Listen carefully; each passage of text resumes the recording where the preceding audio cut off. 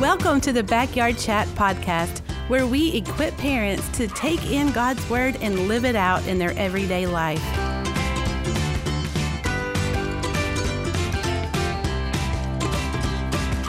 Hey friends, we are so excited that you are back for another episode of the Backyard Chat podcast. We have had a really powerful month learning all about hope. Karen, how would you define hope? This entire month, we have talked about the differences in the way the world defines hope, which is sort of like a wishful thinking or an expectation that something that they desire will happen. And that's a lot of the time the way that we think about hope. But for Christians, for people who follow Jesus, hope for us is a confident expectation that the things that God has promised will in fact happen, and that God is who God says He is, and that we can rely on that all the time. And so our hope is more concrete than the hope that the world has that's just sort of this wishful thinking. And so as we've dug into that and as we've redefined it and reoriented ourselves around the hope that we have as Christians, it's just been a powerful time. And with Easter right in the middle, with being able to celebrate the hope that we have in Jesus, it has been, for me, just an anchor again to remember that when hard times come, that the hope that I have is something that will always, always, always get me through those times. No, that's wonderful. I really feel like we use the word hope so much. We've just worn it out to where it's lost its meaning. So it has been so nice to just take a beat and dig in and rediscover for ourselves what hope is and what hope means to us. So what does hope mean to you? Hope is what brings me confidence. Hope is what leads me back to trust God, and hope is what reminds me of the stability that I have as a believer in Christ that is God-given, that He's given me an anchor. And so for me, I had like a really pivotal moment in life where I really understood hope in a different way. So someone in my family that I was very close to was diagnosed with a disorder or disease that has no management, no treatment, and no cure. And when somebody that you are very close to has no management, no treatment, no cure attached to the diagnosis, it becomes very apparent that all that is left is dependence upon God. And having no place to run, I realized that if I scoured the entire earth, that I would not find anyone that knew a management, a treatment, or a cure, that it really would just be the hope that we had in God that would lead us through that. And for me, it redefined how I saw God. And it was just such a blessing to me to be able to have that. So now when dark days come, and they do for all of us, even as much as we do everything we can to keep that from happening, when dark days come, it is that hope that I have in Jesus, that anchor that I'm reminded of and have experienced, that leads me back to that hope and that anchor over and over and over, and has just changed my faith in so many ways. That's beautiful. I had a very similar thing. I think, hope was a word. It was a church word. It's a word I could definitely recite the definition. I knew what it meant. I knew my hope was in Jesus. But when my dad was diagnosed with cancer, it was a very sudden thing in our family. My dad had never been sick, never been in the hospital. And he checked in on a Monday morning, and they ran tests during the day. And that evening he coded. And in that moment, we weren't sure when they whisked him away if he was going to make it or not. And the doctors came in and let us know that it was cancer. You can imagine the shock that we all had. And I know you were there. You came, I'm texting you and Pastor John, and y'all drove an hour to Katy to be there. And in the days to come, they immediately started a treatment that didn't work. And it was very clear to us that the treatment was absolutely not going to save my dad. And we had tough conversations. And I'll never forget being in the ICU room with him, and it was my mom, my brother, my sister, and I, and we were all around his bed at the foot of his bed, and we had come to terms with it. And the doctor came by for a visit, and we kind of had a discussion about where we were. And my dad had been intubated for days, and so he wasn't able to speak very well. It was very slow.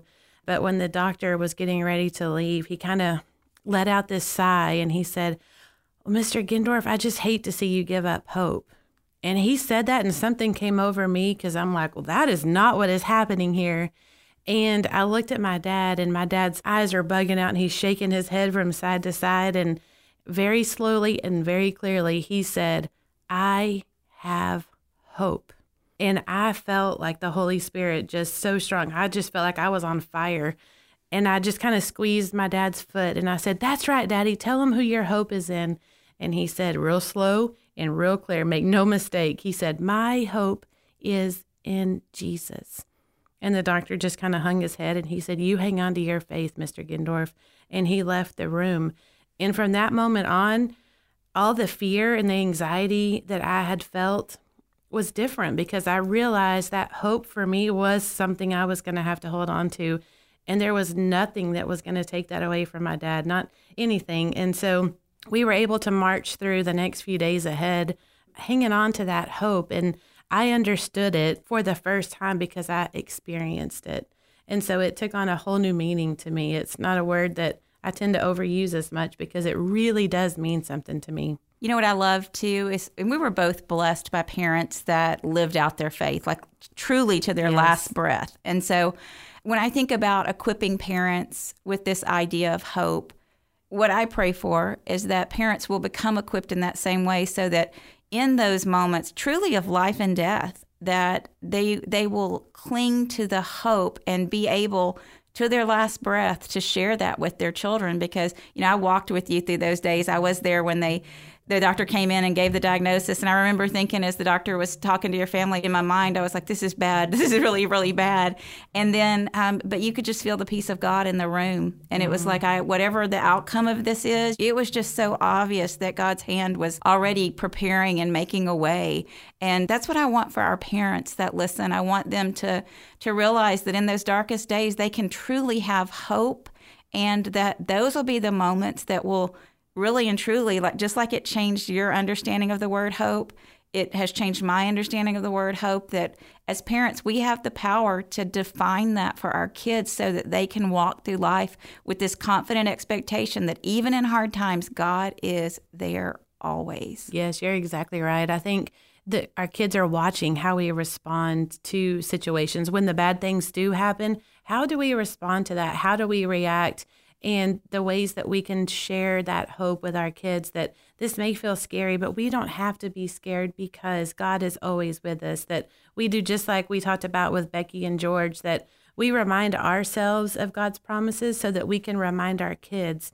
And when our kids hear that from us and they see us living that out, that they're like, oh yeah, I don't have to be scared. Mommy said she's not scared because God is with her. I don't have to be scared because God is with me too. All the things that we can just pour into our kids, they will respond to those situations, not only as a kid, but into adulthood. I think about things now that I do as an adult that I learned from my parents growing up, that when this happened, well, that did happen to me when I was little, but my dad said, or my mom said, and then I respond based on how I saw them react back then. Does that make sense? It does, because when you were speaking, I got this image in my mind that was, we rely on God for God's strength and hope, and our children rely on us for that. And so sometimes we are the bridge until they can learn to rely on God for that for themselves. We're that bridge that will help them do that until they can start to do it for themselves. And hopefully, as they mature and as they're able to and grow in their own faith, one day they'll be doing that for themselves. And there will become one day probably when their strength and their faith and their hope is an inspiration to us, and we are learning from them. My mom says that to me sometimes. She'll say, now I'm learning from you. Mm-hmm. And I love that because it's just that the whole cycle of life where we get to point our kids to Jesus, and then sometimes later in life, they might start pointing us back to Jesus. And it's a beautiful thing when that happens in a family. Absolutely. I think, too, there are people out there listening that probably think, yeah, but you don't know my circumstance. You don't know my hard time. My hard time is a lot different than yours, or my hard times just keep coming. It's like when it rains, it pours. And that hopelessness that they feel, maybe they don't see themselves as being a strong person for their kids. I just want to say, I think that's when we rely on the Holy Spirit, that God fills us up with hope through the power of the Holy Spirit. And in those moments, it's not us. It's not our own strength. It is absolutely the power of the Holy Spirit working in us and through us and giving us that hope. And so I don't want us to ever feel discouraged that we can't do that, because we really can on our own. That's the truth. We can't. It's really not our work to do. It's God's work to do through us. And for us, our job really is to surrender so God can do that, to understand God's word, to know God's word, to spend time with God, to be growing in a relationship so that when those hard times come. But in those moments, it really is allowing God to work through us, because there's nothing that I can do that God can't do better. And so always, I want God to be able to work through me. And so that's, I think, the key to great spiritual parenting is realizing that it doesn't lie within us, that it lies outside of us, but we know where to go to get it. And another thing, too, as parents, we can remind our kids of God's character.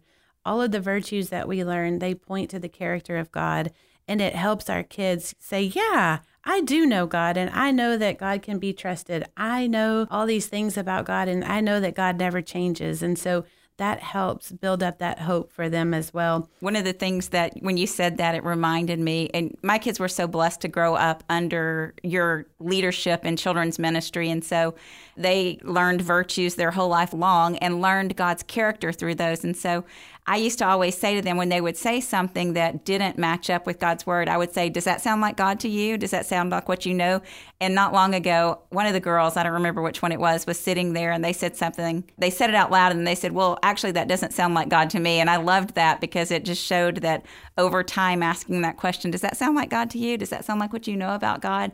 That they could reframe it themselves. And so I think having those little tools where you ask a question back to them and help them frame it up as they get older really does stick. It absolutely does stick. So let's talk about some practical ways. You kind of mentioned it just a second ago, but some practical ways that we can cultivate hope in our lives. I think you said it best. It's the same way we do that with our kids. We learn God's character. We learn God's character in God's word. We think about how we've experienced God in the past.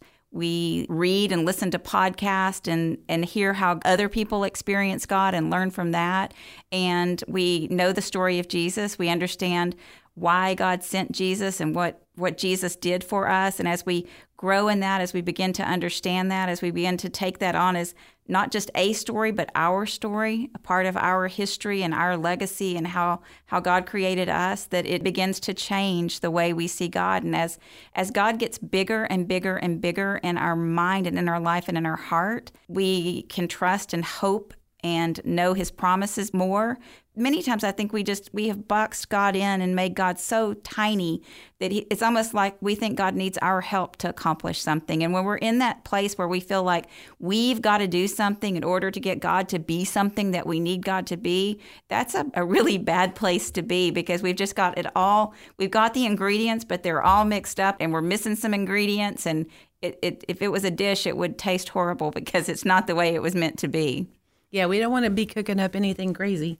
I really think, too, when we spend time in God's word, we spend time with God in his word. We know God's promises. We know God's character. Spending time with people that are life-giving people, your friends, your inner circle that's going to point you to Jesus, remind you of God's promises. I think that's another great way to cultivate hope. In worship, like when you get your worship on, whether it's in your car, I mean, a lot of times for me, that really is a sweet time of worship for me, because I sing really, really good in the car, if you could only hear me. But it's just a quiet time. It's just you and God driving down the road and listening to worship music. And that's just filling your heart full of God's promises, and just a heart full of praise will silence the enemy completely. Absolutely. I can think of, how you said some people are like, you don't know my problems because I've had tragedy after tragedy after tragedy. That would be my story in many ways. And for every phase of different tragedy, there was like a song that God gave me.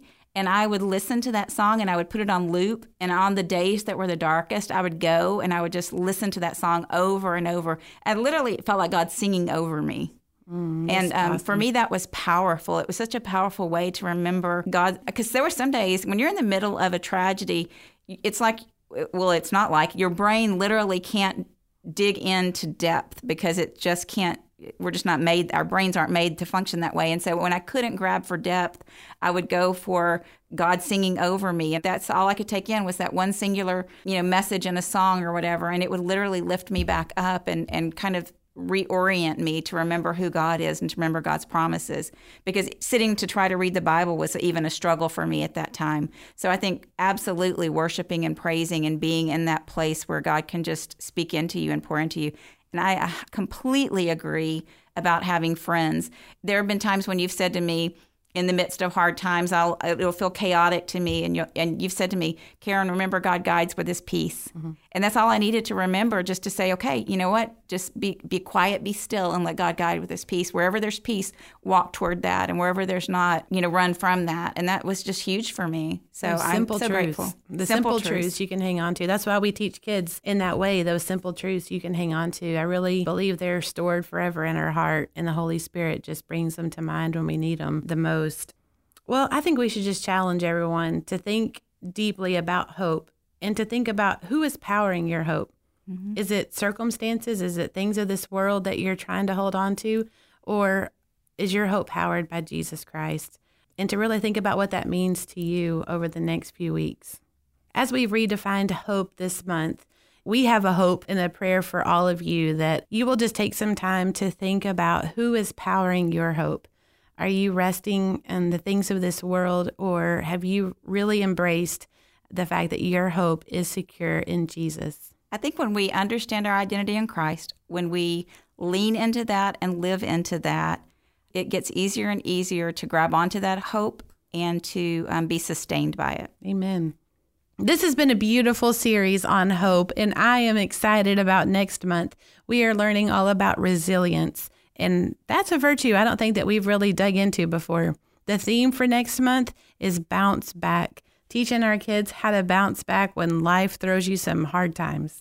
One of the great things about resilience is that really it has been defined by experts in psychology as the number one factor for what makes a person successful in life. Wow. If you're resilient, if you have grit, if you have that kind of determination that you can get knocked down and bounce back again and keep moving forward and take your losses and make them a lesson and move forward, that's the number one factor. So for everybody that wants to help their child be not only successful in life, but be successful in their spiritual life, this will be a super important series to be able to dig into and to get equipped to take it in and to live it out.